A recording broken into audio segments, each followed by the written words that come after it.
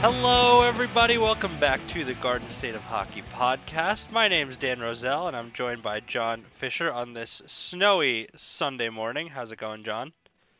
I hate the snow, Dan. Yeah, it's not great. We have the Super Bowl tonight. That's when we're recording this, but we are coming back today because I know that I teased a bi-weekly schedule release of the podcast Mondays and Fridays to account for all the Devils games that would take place on Tuesdays and Thursdays and Saturdays and Sundays this year.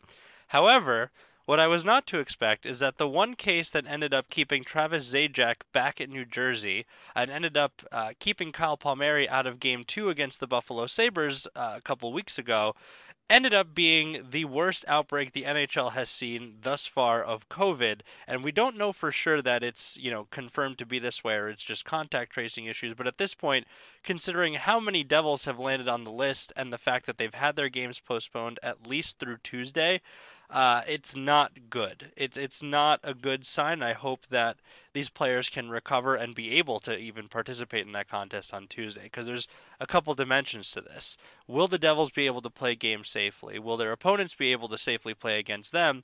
And will the Devils be playing at a level the same as before they got COVID? And we don't know who got it or who was just a close contact, but it's very much a big factor of impeding the momentum of the season right when it's just getting going in earnest, and the Devils have a lot of catching up to do to make up for this lost ground that they have now. So that's just what I'm kind of worried about. But honestly, it's easier at this point to just read the list of names that didn't hit the COVID list. So John has that prepared very conveniently already. So John, hit us with the players that were exempt from this episode in Devils history.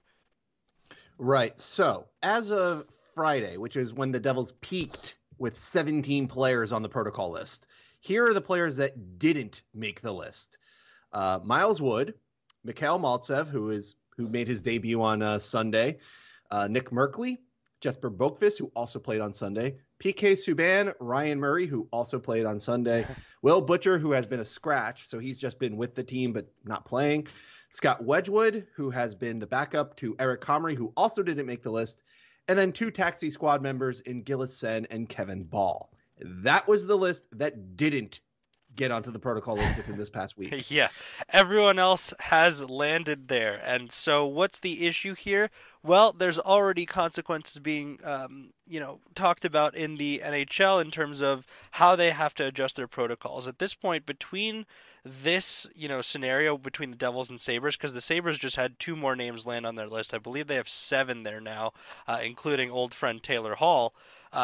Since that game with the Devils. And obviously the Sabres were not happy with the way the NHL allowed that game to be played, but I think the issue had a lot to do with the fact that, the type of testing they're using and that there's a time delay on it. And if you're having a back-to-back set, it's very hard to clear everyone in that amount of time.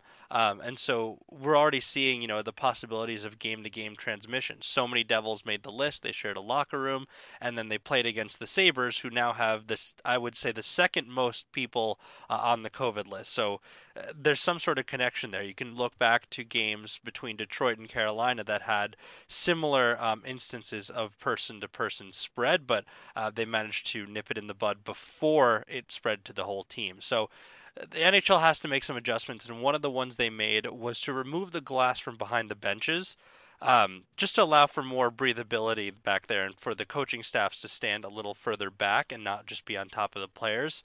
Obviously, for the players, logistically, it doesn't help them. They can't space like the players do in the NBA or in soccer.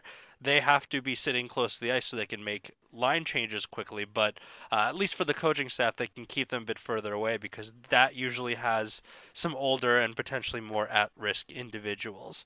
The consequence that comes out of removing the glass is that now the jurisdiction is in the referee's hands for when a puck is cleared out of the defensive zone. If it goes over the bench, it's under their jurisdiction as to whether or not it would have cleared the glass had it been there, in determination of a delay of game penalty. So I can already see a scenario in the playoffs where this is a potential disaster. How about you, John? Well, I think the easy workaround is just to tell the refs, if you're not sure, don't call Yeah, it. yeah. But that type of rule for the benches has always been a little iffy. If we go back to 2019, there was a time where Taylor Hall just literally flipped the puck up into his own bench. It was clear and obvious he was doing it because he panicked and just did it. And even though technically a puck going into the bench wouldn't count as delay a game, the fact that he did it intentionally got him the 2 minutes for it. Yeah. So it's a very uncommon penalty to begin with. More likely, they're going to be looking at pucks going over the glass in your own zone, which is what the intent of the rule is. Mm-hmm.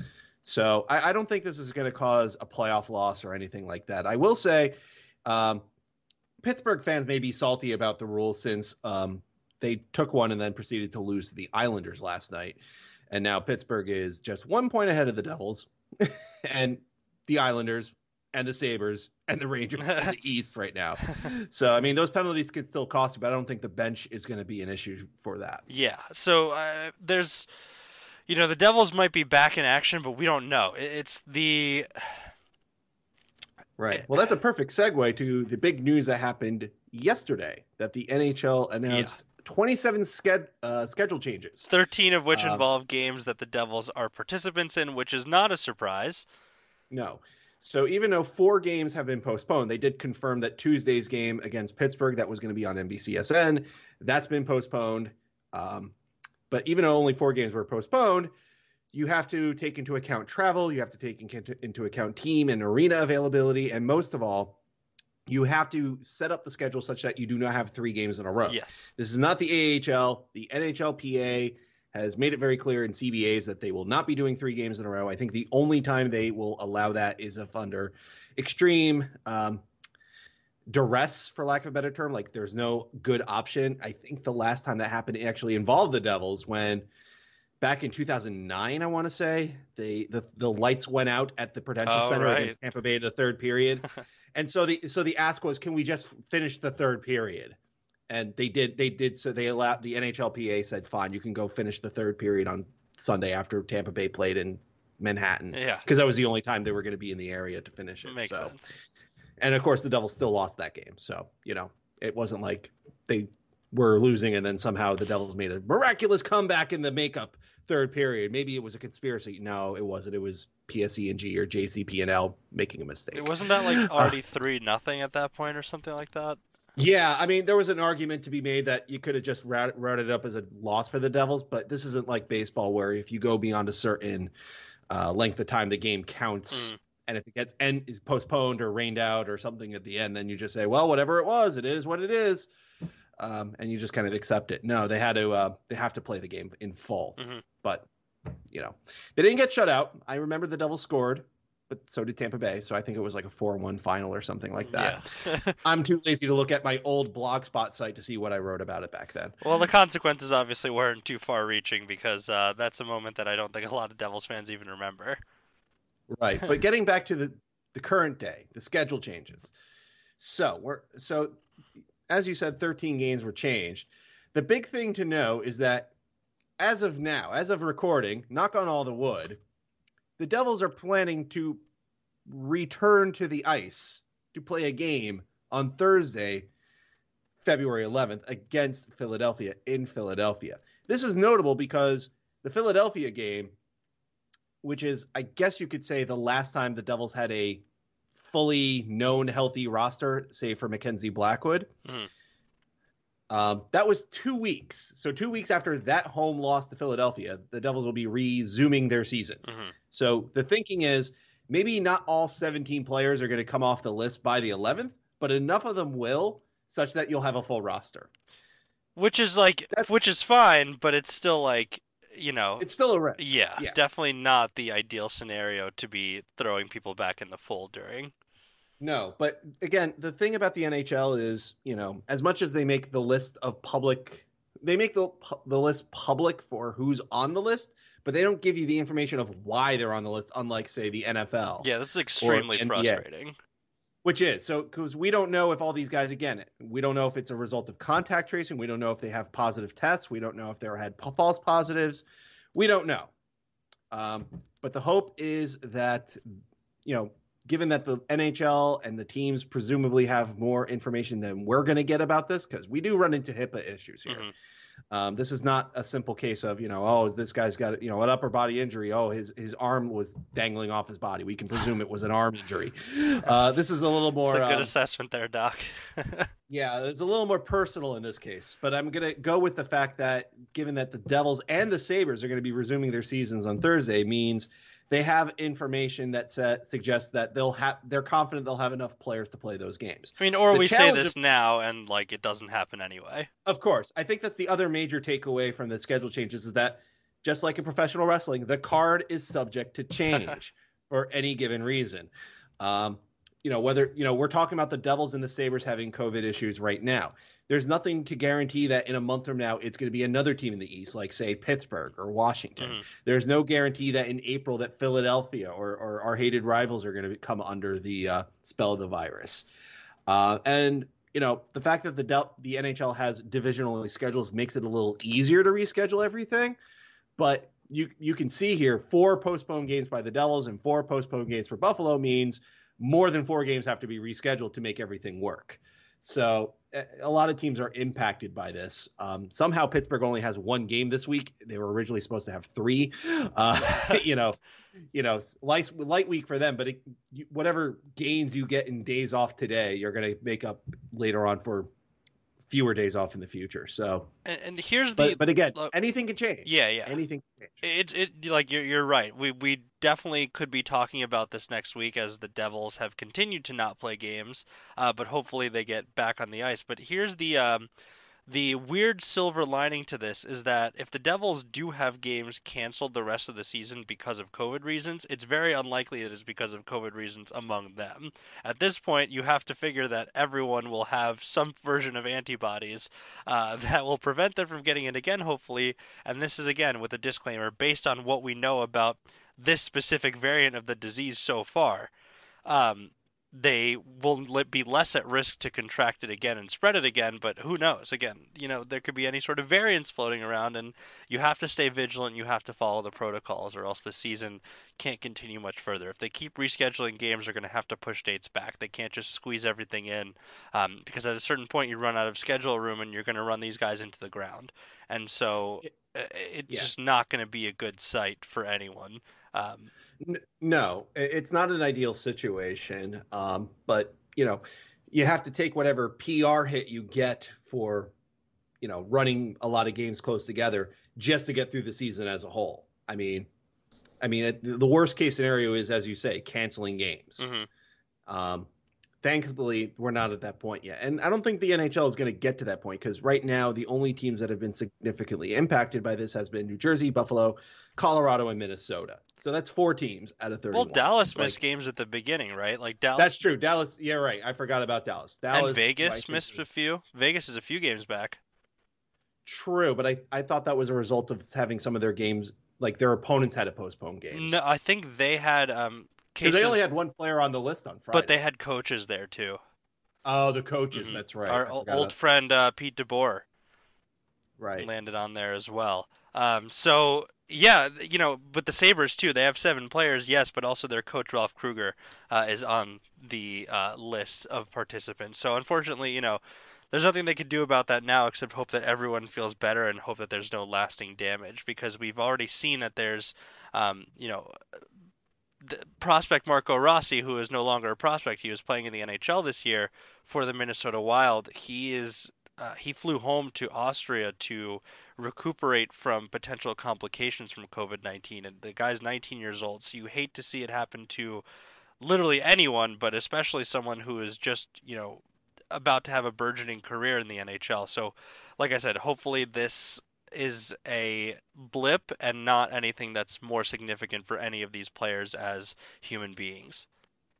Exactly. And that's the reason why there's so many rules and regulations. And I know the union, the players don't like some of them. As fans, we think some of them may be a bit performative or a bit silly.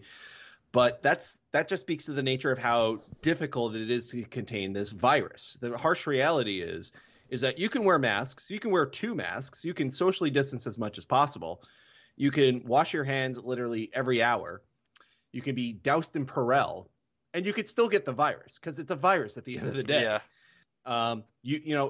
I don't like this supposition that if you get a positive COVID test or you do get the coronavirus, that it must mean that you did something wrong, Mm-hmm. that you violated a rule, you did something you weren't supposed to do.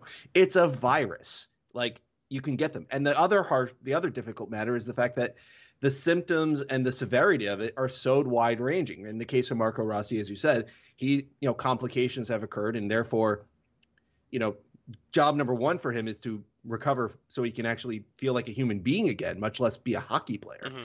And then you have players who have been on the list who have contracted the virus and come back and just go, I just felt bad for a couple of days and I was just bored during quarantine. Like, it's so wide ranging. For some people, it's an inconvenience. And for other people, you're on a ventilator and fighting for your life. Mm-hmm. The spectrum is that wide. So everything's like a risk assessment with this. You're right that yes. You can't blame someone for catching it.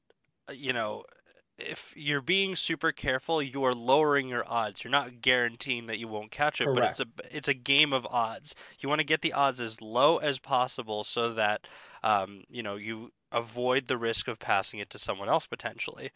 But it's still odds. Like, even if the odds are 1 in 1,000, there's still that one chance out of those 1,000 that you get it. That's the scary thing about this, and so that's why the protocols are in place. And there's differences between not following the protocols and getting the disease, and following them and getting them. There's consequences for one and not the other, but it really is so hard to tell right now what is causing the bulk of the spread. And like I said before, it seems very clear that playing the game of hockey certainly does not mitigate the risk in any meaningful way.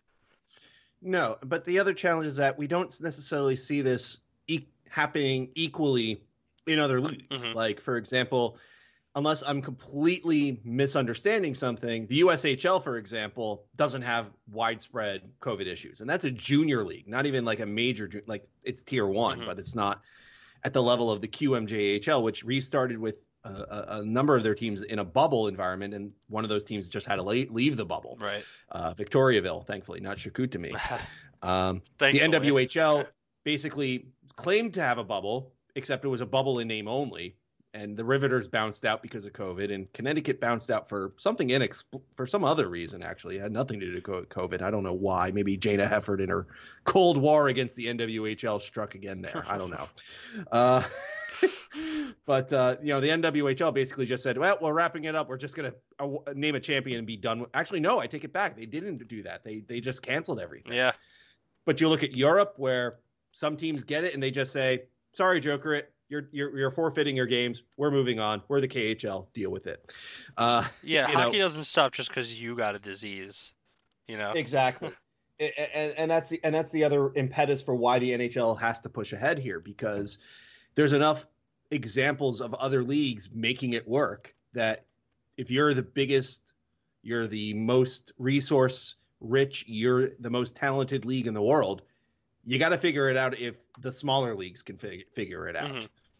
So, I mean, let's talk about one of those smaller leagues, because the Devils have Yes. a group that's participating in one of those smaller leagues, the AHL, and the Binghamton Devils are playing their games out of the Prudential Center this year, or they would be playing their games if they were playing games in general, because Binghamton's coaching staff, or just someone on staff in general, I'm not sure if it was exactly coaching staff, also got hit with the COVID list, and out of precaution, they canceled their first couple of preseason not their first couple of preseason games. They played one preseason game and then canceled another one, and are not canceling, but postponing the start of their season as well. So it seems like, just something happened in that building. It's clear that there was something that was a little more serious than, they came in contact with the delivery driver who tested positive. But that's just it. That could be what exactly happened. That could be the start of it, but it's not the extent of it, it seems. Right. It certainly is not another, it's another, for lack of a better term, a black eye for the Devils organization, because this happened literally as the New Jersey team has more than half their team under protocol. Yeah. The good news is that the postponements are very short. Their game in Wilkes-Barre Scranton, I don't know why I pronounced it that way. Wilkes-Barre Scranton. I don't know why I threw an accent in there. Wilkes-Barre Scranton. Yeah, Scranton. No, Wilkes-Barre Scranton, the Baby Pens. They're going to play on Monday, so they're going to play tomorrow, weather permitting, of course. Mm-hmm. And then their home opener, which was supposed to be against Hershey, the Bears, which I believe is still affiliated with Colorado. I could be wrong about that. They're going to play on February 17th. So the home opener, we say home opener, but there's no fans, and they're playing out of the RWJ Barnabas Hockey House. Right. That's been pushed back for more than 2 weeks out, or close to 2 weeks out, I should say. But the AHL team is going to get their games going at least on Monday. So their delay is not nearly as long as the New Jersey team has had. Mm-hmm. Binghamton will be cold, but so will most of the rest of the AHL. Right. Whereas the Devils, they're going to go hit the ice again against Philadelphia, where they've been not only idle from games, but idle from practices, idle from exercises, idle from any team activities against a Philadelphia team that already beat them twice. Right. In New Jersey. So without the last change, coming in inactive for effectively 10 days, they're going to go Philly, and then Boston, our hated rivals, Boston on the road. And then they finally return home against Buffalo, who I'm sure are going to be very unhappy with the Devils. Yeah, I'm not thrilled about this. Like, you're sitting here thinking about what the season's going to look like and how it's going to go. And you want to see improvement from the Devils, and you want to see them, play with more confidence, play with more speed, emphasize the young guys. And at the back of your mind, you also are thinking, I don't want them to be the team that causes the league to shut down. That's just a goal every season. And, so far it hasn't caused the whole league to do so, but it's definitely causing a lot of re-examination and thought of this process in general. Exactly. And again, this is the Garden State of hockey, so I'm kind of focusing more on the hockey aspect. I mean, at the end of the day, I do want everybody to be healthy. I want everybody to I'm hoping if there are positive cases and people truly have the virus among the Devils, I hope the impact on their livelihoods are minor at best. Mm-hmm. But, without any practices, without any team activities, going straight into a game, against a team that's going to have played this entire past week, because Philadelphia has been unaffected by COVID so far. And that this week they're playing today and Tuesday against Washington. So, Philadelphia will be coming in, for lack of a better term, match fit. For all you soccer fans, you know exactly what I mean by say that. For the hockey fans that don't, I'm saying they're in good condition. They're not rusty. They understand the rigors of what it takes to play an NHL game. Their bodies are, good to go on that front. The Devils, on the other hand, will have to find fitness again and do so against not only a rival, but on the road against one of the better teams of the East. And after those two games, it doesn't get any easier. So the Devils have started this season off pretty well. I would say they had a good month. They had a good January. And I'm hoping from a hockey standpoint that these postponements don't derail the entire season, and then the team just starts falling off a cliff from a competitive standpoint. And from a hockey standpoint, actually, the pause is beneficial to the Devils because it has allowed, this is purely from a hockey standpoint, but it has allowed some of the players that were in quarantine waiting to get back in the country to begin that process and get through it to be ready for the next time the Devils play. And also some of the players recovering from injury, namely the one player recovering from a major injury, Nico Hischier. It gives him a little bit more time to get back on the ice as well. And so, they'll have him participate in more of a percentage of the season's games if they start those games later and give him time to heal. Now, the nature of his injury is completely mystifying because there was a thought that, maybe he'll be ready for opening night. Who knows? And no, that hasn't been the case. It doesn't seem like there's any indication that he will be back anytime soon. I don't know. All we have to go on is Lindy Ruff's assessment that he's getting better, which means relatively little at this point. But this pause gives him time to continue that recovery process, like I said. Yeah, and as much as the bad news of so many players hitting the protocol list, Vatanen should be coming off of it soon because he's just been in quarantine. He hasn't been with the Devils. Aaron Dell isn't on the list. Connor Carrick. By the way, congratulations to the Carricks. They just welcomed a new child into the world. That's why he was on the list, because he traveled away from the Devils prior to the weekend in Buffalo. That's going to be an ominous way to describe that weekend now. The weekend in Buffalo. The weekend in Buffalo. One weekend in Buffalo. The tragic weekend in Buffalo. It's a new Aaron Sorkin movie on the way. Yeah, we're gonna workshop that. Aaron Dell should be off the list. Yeah. He's finally done quarantining, so he can rejoin the team, I believe, at any point. Mm-hmm. Mackenzie Blackwood, who is the first Devil who made it to protocol list this season, didn't get acquired or signed prior to that. He's actually came off during this past week. So given that he was on the list for 12 days, I don't think it's unfair to presume he had the virus. So at the very least, you have some goaltenders. Assuming the guys I mentioned earlier don't end up on the list, you have a defense, albeit a defense with two defensemen who haven't seen any, or three rather, that haven't seen any ice time this season, but you have 6 defensemen. Now it'll just be a case of, can you get 12 forwards together? Yeah, and that's the tricky part, but that's where we turn to Tom Fitzgerald, who's put together a team that's deeper than in recent seasons, certainly. With all these defensemen, now you're starting to understand why you need so many NHL caliber ones in this weird season. But speaking of Tom Fitzgerald, he actually is the last point I wanted to bring up for today's show, in that there were rumors floating around that for Pittsburgh's suddenly and abruptly vacated GM job, Tom Fitzgerald was a big candidate. And that is probably entirely true given his history with the organization and his perception among NHL leadership circles right now. Obviously, he is employed currently by the New Jersey Devils, but does not have a contract extension. So a lot of people were speculating that, once this contract had expired, it would be a natural fit between him and Pittsburgh.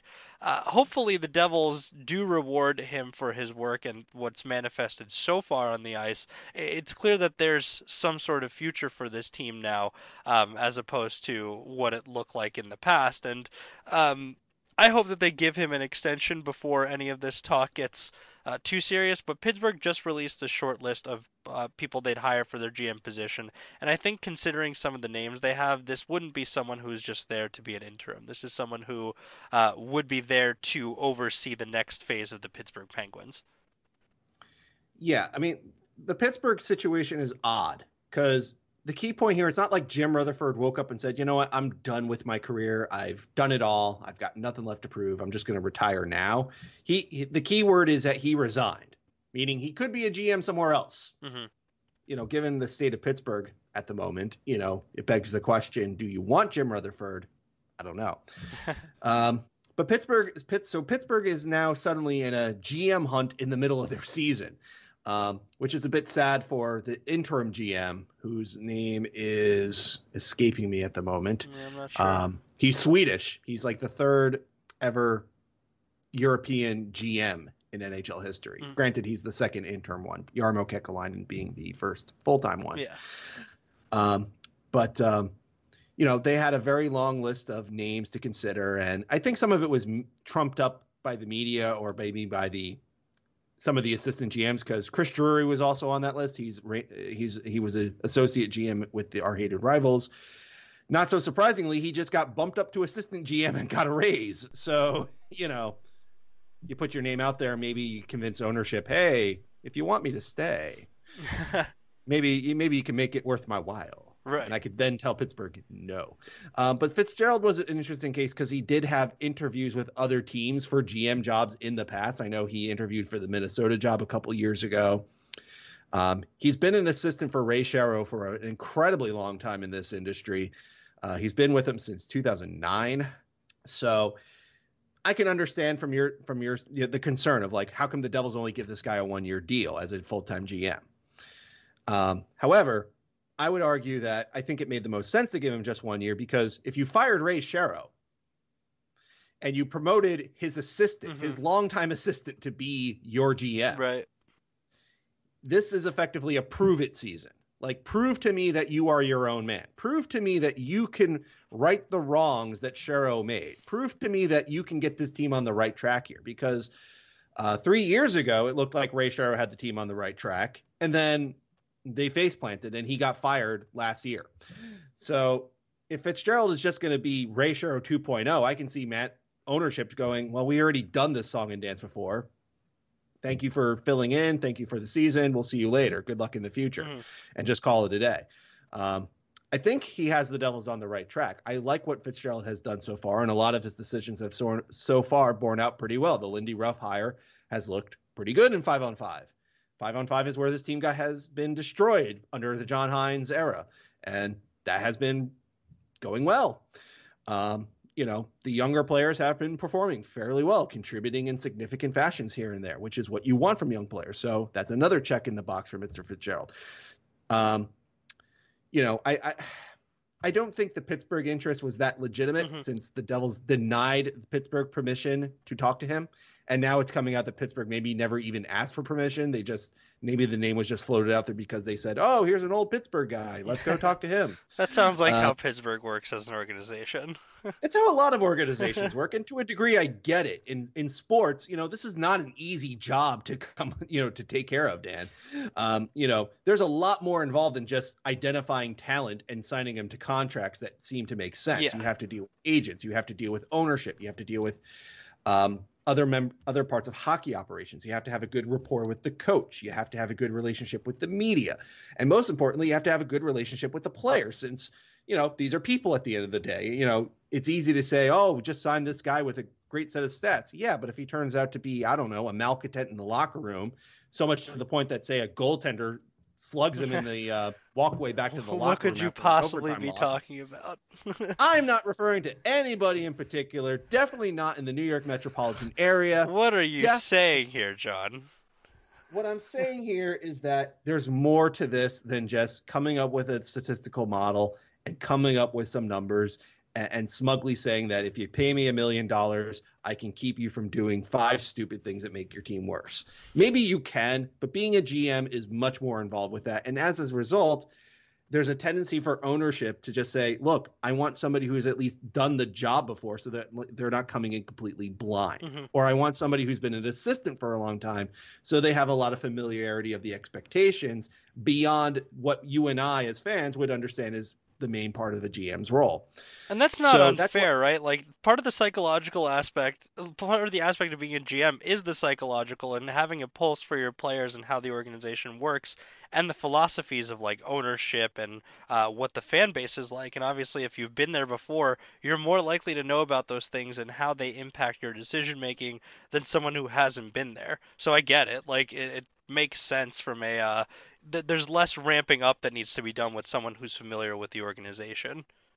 Yeah, and on top of that, there's a common rule in life is that people learn from their mistakes. So, if I understand the complaints about retreads, I understand the challenges and the issues that come with just recycling a lot of the same names over and over again. It means you're not using good ideas. It's not good for diversity. It's not good for forward thinkingness. True. But if you want a great example of how this can blow up in your face, look at Arizona. They're picking up the pieces from the John Chayka era. Mm-hmm. A guy who said all the right things about analytics, who said all the right things about, a new way of looking at things. He was an outsider to the hockey realm, so to speak. He's young. In theory, it was a great idea. And then he promptly proved that he talked about analytics, but did not do anything with respect to them. Yeah. He pretty much did the exact opposite. And now Arizona is in a completely terrible situation. I feel bad for Alex Meruelo, the owner, because he got bought hook, line, and sinker by Chayka. And now he has to scramble to find people to, basically undo his damage. The cap issues are going to just stay with that team for a very long time. And it's going to undercut their future competitiveness, which, if that's the worst thing Arizona needs as a franchise, which is more lame duck years. At least with the Devils, there's a history that you can go back on. Mm-hmm. With Arizona, not so much. And of course, Meruelo is a casino owner, and of course the pandemic has been especially damaging for casinos. So I feel bad for the man in general. He's kind of burning at both ends here. But getting back to GMs, that's why you see a lot of retreads and why you see a lot of names of, this guy was in the position, he's been an assistant. okay, we need a GM. Let's at least float his name out there and see if he catches on. This is not a job that you post on LinkedIn or Monster.com and get applications from all over the Right. world. This is a serious job, and it has important ramifications. Somebody who's bad at this job can negatively hurt your team for several seasons long after that person is gone, which is what's going to happen in Arizona. And that's, I think, why Fitzgerald had only the 1-year contract. That's why Fitzgerald's name keeps popping up for GM jobs. And because the Devils want to make sure Fitzgerald isn't going to be Shero 2.0 and then basically have to redo this rebuild in 5 more years, similar to what they're doing right now after Ray Shero. So this is a long way of saying that this is a prove-it season. I'm not bothered by the Pittsburgh speculation. I'm not going to be bothered by any other speculation. If Fitzgerald does well and the team actually finishes all 56 games and the team is in a better place than where they were last year, he gets the extension, and this is all ado about nothing. Yeah, that seems like the most likely scenario in this case, just given how things have been going so far. But who knows? Like, everything has changed now from their season. I would love for them to be in a similar, to be able to play at a similar ability to the one they were playing at before this all happened. It's just there's really no guarantee of that. So no, there isn't. That's the big issue. So that kind of brings us to the end of this episode. There's a lot that's gone on around the Devils and with the Devils, and teams are starting to make trades now as well. There's, big names on the move include Patrick Laine and Pierre-Luc Dubois, but again, that feels a little bit more removed since everything that happens in another division is in a complete vacuum of that division too. It doesn't have any implications from the hockey perspective for the Devils for at least a year at this point. So I'm not too worried and concerned about teams outside the East making trades in general, but we might see some more stuff from the Devils. They have some decisions to make on pending free agents as well. And while they may not be playing games, transactions are still going on in earnest around the league. So we'll see what the Devils do moving forward, and hopefully they get back in action. And, similar to this week, if there turns out that they have to have more games canceled, we obviously won't have a Friday episode. We'll have very little to talk about, but hopefully we'll see you back here on Friday for a recap of their first game back on Thursday. With all that said, thanks again for listening, and stay warm through the snow, stay safe, and stay healthy, and keep enjoying Devils hockey whenever it's back. Have a good rest of your Super Bowl Sunday. Go Devils, hopefully.